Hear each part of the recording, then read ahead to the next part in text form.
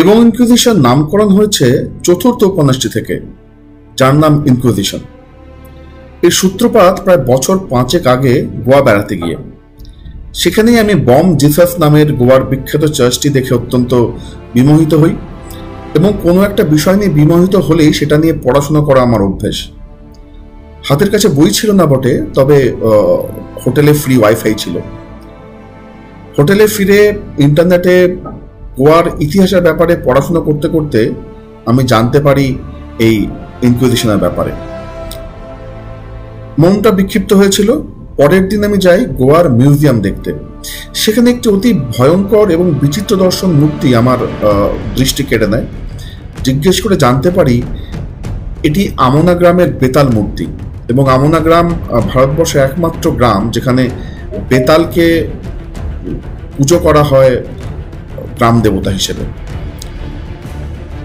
সেই দিন, সেই রাতেই আমার মাথায় ইনকুইজিশনের গল্পটির অবয়ব জন্ম নেয়।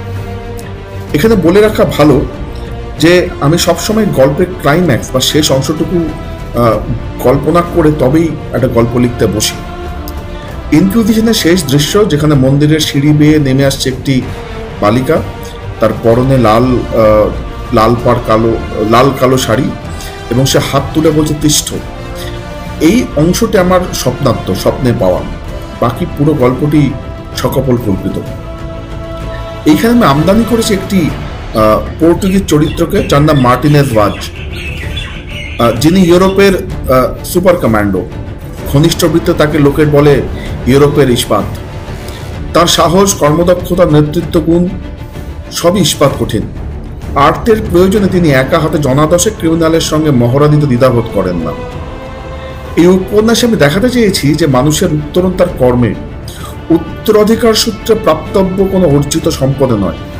আমি দৃঢ়ভাবে বলতে চেয়েছি যে পুণ্যের যেমন কোনো ব্যাংক ব্যালেন্স হয় না, তেমনি পাপের উত্তরাধিকার বলেও কিছু হয় না।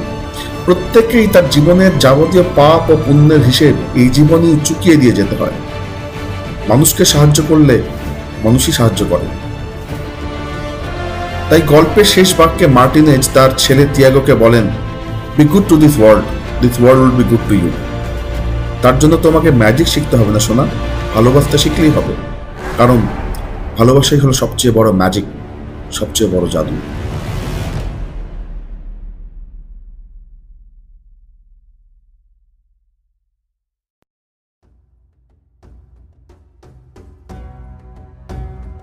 আজকের গল্পটি শুধুমাত্র প্রাপ্তবয়স্কের শ্রোতাদের জন্য। আজকের গল্পের সব ধরনের ভূত, প্রেত, অলৌকিক তন্ত্র সাধনা, ভালোবাসা, রোম্যান্স সব কিছু মিলিয়ে আমাদের আজকের নিবেদন। মানব হত্যা আইনত অপরাধ। টিম রাতের রহস্য রেডিও কোনোভাবেই মানব হত্যাকে প্রশ্রয় দেয় না। ধূমপান ও মদ্যপান স্বাস্থ্যের পক্ষে ক্ষতিকর। এই গল্পে উল্লেখ্য কোনো তথ্যের দায় টিম রাতের রহস্য রেডিওর নয়। টিম রাতের রহস্য রেডিও কোনো রকম কুসংস্কারকেও প্রমোট করে না, কারণ ভূত, প্রেত, তন্ত্র, কালাজাদু ইত্যাদির ব্যবহার শুধুমাত্র প্লট নির্মাণের স্বার্থে করে থাকেন লেখকরা। নমস্কার, আমি রিতম, আর আপনারা শুনছেন রাতের রহস্য রেডিও।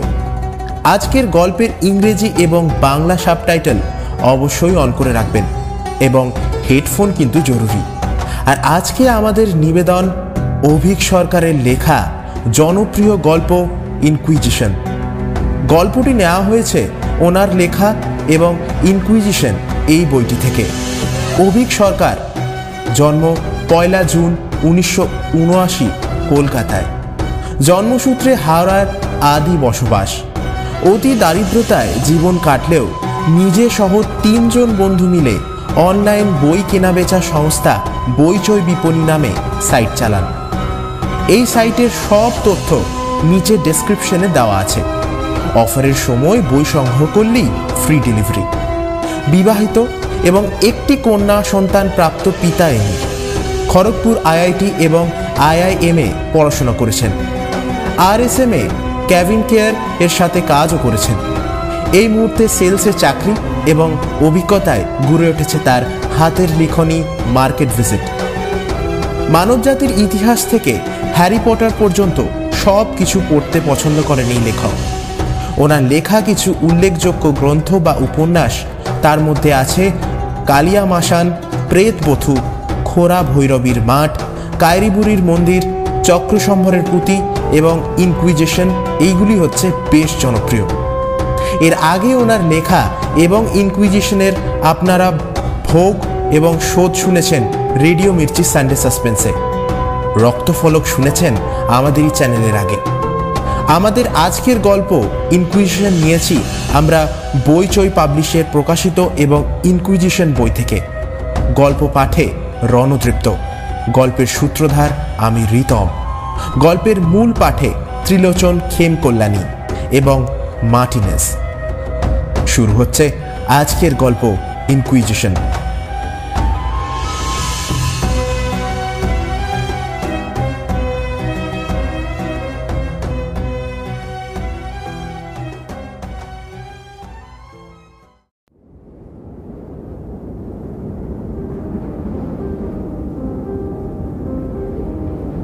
সাল 1560, আগস্ট মাস, গোয়া। ঘন কালো অন্ধকারে মেঠো রাস্তা ধরে হাঁপাতে হাঁপাতে পাগলের মতো দৌড়াচ্ছিলেন ত্রিলোচন খেমকল্যাণী।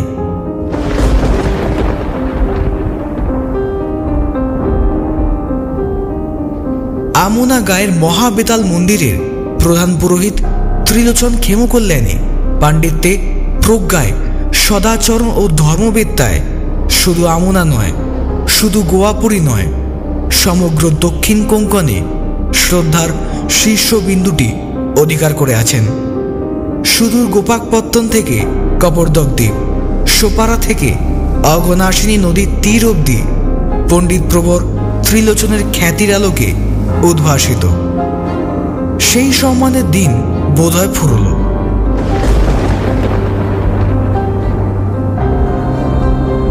একটা আসান গাছের নিচে দাঁড়িয়ে একটু জিরিয়ে নিতে নিতে ঠিক এই কথাটাই ভাবছিলেন উনি। প্রৌঢ় মানুষ জীবনে দৌড়ঝাঁপ করেননি, শাস্ত্রালোচনাতেই কালাতিপাত করেছেন। উজ্জ্বল গৌরবর্ণ দেহ দরদর ঘামে ভিজে যাচ্ছে। চঞ্চল চোখে ব্যাকুল দৃষ্টিতে পিছনের দিকে তাকান। কেউ ধেয়ে আসছে না তো? আবার দৌড়াতে থাকেন প্রৌঢ় ব্রাহ্মণ। রাত ফুরোবার আগে ওনাকে যে করে হোক 7 ক্রোশ দূরের কুশস্থলী পৌঁছাতে হবে। কোমরের কষিতে গুজে রাখা অমূল্য ধনটিকে পৌঁছে দিতে হবে কুশস্থলীর মঙ্গেশী মন্দিরের প্রধান পুরোহিতের কাছে। তারপর সেই মহাপবিত্র মহাশক্তির আধার খণ্ডটিকে লুকিয়ে রাখা হবে মন্দিরের মধ্যেই। আমোনা গ্রাম আর নিরাপদ নয়, না প্রধান মন্দির বা গর্ভগৃহের মধ্যে নয়, ওসব জায়গায় খোঁজাখুঁজির সম্ভাবনা প্রবল।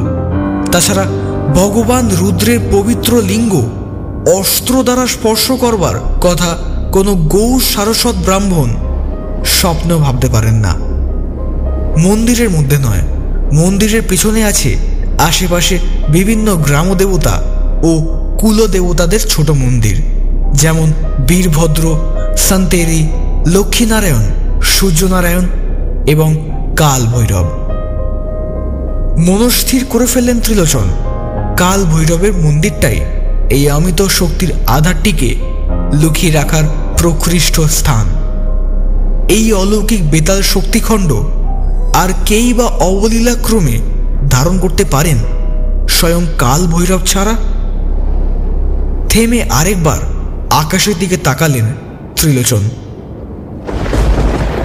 বিড়বিড় করে নিজের কাছেই প্রতিজ্ঞা করলেন, দেবাদিদেব মহাদেব যদি সুদিন দেন তাহলে তিনি মহাজ্ঞানী বেতাল সিদ্ধ তন্ত্রজ্ঞ পণ্ডিত ত্রিলোচন খেমকল্যাণী, তিনি নিজের হাতে সপ্ত সিন্ধু আর সপ্ত নদীর জলে বোধন করে মহা আড়ম্বরে এই শক্তিখণ্ড মহাবেতাল মন্দিরে পুনঃপ্রতিষ্ঠিত করবেন। মুঠো করে কপালে ঠেকিয়ে নেন একবার, তারপর আবার দৌড়তে থাকেন। সামনেই মান্ডবী নদী, ঘাটে দ্রুত নেমে যান উনি। একটা নৌকা থাকার কথা এখন, কিন্তু কিছু দেখা যাচ্ছে না কেন? থমকে দাঁড়ান ত্রিলোচন। ধরা পড়ে গেল নাকি সবাই? ধরা পড়ে গেলেন নাকি উনি? বুকটা ধরফর করতে থাকে প্রহরের। নিজের জন্য ভয় করেন না উনি, কিন্তু যে মহাশক্তিশালী আধার খণ্ডটি তিনি নিয়ে যাচ্ছেন তার সামান্য অপব্যবহারে প্রলয় আসতে পারে যে। না, ওই তো একটা ছায়ামূর্তি যেন অন্ধকার থেকে উদয় হয় ওনার সামনে। সামান্য ঝুঁকে প্রণাম করে। প্রণাম হয়ে যায় ঠাকুর, এদিকে আসুন। হ্যাঁ, এদিকে। আজ আপনাকে ওপারে পৌঁছে দেওয়ার দায়িত্ব এই অধমের ওপরে। গলাটা চিনতে অবশ্য কষ্ট হয় না, তাই আশ্বস্ত হন ত্রিলোচন। আশীর্বাদের ভঙ্গিতে হাতটা তুলে ষষ্ঠী বাচন উচ্চারণ করেন। অবিষ্ট পূর্ণ হোক বিঘ্ননাশ। কিন্তু তোমার নাও কোথায়? একটু কষ্ট করে আসতে হবে ঠাকুর, কেউ যাতে দেখতে না পায়, তাই খাটের ওই পাশে লুকিয়ে রেখেছি। এদিকে, হ্যাঁ এদিকে এদিকে। সাবধানে আসবেন ঠাকুর, বর্ষার সময় ঝোপে ঝাড়ে সাপ থাকতে পারে। এত বলার দরকার ছিল না।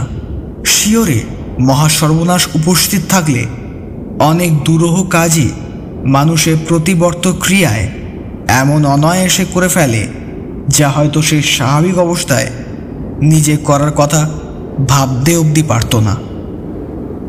যাই হোক, কোনো ক্রমে হাঁচর পাঁচর করে নাওতে উঠে চিত হয়ে শুয়ে পড়লেন ত্রিলোচন। কোমরের গেঁজেতে হাত দিয়ে দেখলেন, না, সব ঠিক আছে। এদিকে নাও চলতে থাকে। চিত হয়ে শুয়ে থাকেন ত্রিলোচন। আকাশের মেঘ ছিঁড়ে নীল আকাশ অনেকটা বেরিয়ে পড়েছে। ঘন কৃষ্ণ রাতের আকাশ, দু একটা তারা দেখা যাচ্ছে। ওই তো শুক্র আর বৃহস্পতি। এই সময় তারা বড় কাছাকাছি আসে। ওটা কি বিনা নক্ষত্র? আহা, ওই যে ধনুরাশি। মনটা স্ত্রী আর ষোড়শবর্ষীয় পুত্রটির জন্য বড় ব্যাকুল হয়ে ওঠে ত্রিলোচনের। মন্দিরের নিত্য পূজায় ব্যস্ত ছিলেন উনি। যবনেরা মন্দির অপবিত্র করতে আসছে শুনেই মহাশক্তিটি বিশেষ ক্রিয়ায় তুলে নিয়ে মন্দিরের পেছনের দরজা দিয়ে দ্রুত দৌড়ে বেরিয়েছেন। স্ত্রী পুত্রকে খবর দেওয়ার সময় অবধি পাননি। তবে ওরা নিশ্চয়ই এতক্ষণে সব জেনে গেছে। পূর্ব নির্ধারিত নিরাপদ পথে তারা কি পালাতে পেরেছে? সবই তো বলে দেওয়া ছিল। আশা করা যায় নিশ্চয়ই পেরেছে। বুদ্ধিমান ছেলে ওর। নিজেই মৃদু হাসেন ত্রিলোচন। সামান্য বেশি বয়সে একে পেয়েছেন উনি, তাও বিশেষ বেতাল সাধনার পর। রূপে, গুণে, বুদ্ধিতে এই ছেলের জুড়ি গোটা গোয়াপুরীতে নেই, এই বিষয়ে স্থির নিশ্চিত ত্রিলোচন। প্রায় অর্ধ শতক আগে আলবুকাক নামে একজন যবন সেনাপতি আদিল শাহী শাসন হটিয়ে জাবনিক শাসন প্রতিষ্ঠা করেছেন। কিন্তু এই জয় এত সহজে আসতো না যদি না বিজাপুরের সুলতান শাহী দ্বারা বিতাড়িত এক হিন্দু গোষ্ঠী নাম তিমায়া এই বিদেশি যবনদের সম্পূর্ণত সহায়তা দিতেন। তাতেও আপত্তি ছিল না ত্রিলোচনের। ধর্মকর্মে হাত না পড়লে অবশ্য এইসব নিয়ে বিশেষ ভাবেন না উনি। রাজা রাজধর্ম পালন করবেন, পণ্ডিত কুলধর্ম, এই তো নিয়ম। কিন্তু এই বিদেশি যবনেরা বড় ক্রূর, নিষ্ঠুর আর নির্মম অত্যাচারী। ইউসুফ আদিল শাহ বিধর্মী শাসক ছিলেন বটে, কিন্তু এ দেশেরই ছিলেন। পার্থক্যটা শুধু ধর্মেই ছিল, পাশাপাশি বসবাস করায় নয়। বিজাপুরের সুলতান শাহী হিন্দুদের ধর্মে কর্মে কোনোদিন হাত দেয়নি। দীর্ঘশ্বাস ফেললেন ত্রিলোচন। এই বিদেশি যবনদের হাতে মহাসর্বনাশের কোন নতুন অধ্যায় শুরু হতে চলেছে এই গোয়াপুরীতে, তার আঁচ একটু একটু এখনই পেতে চলেছে গোয়ার হিন্দু আর মুসলমানেরা। চোখ বুঝলেন ত্রিলোচন।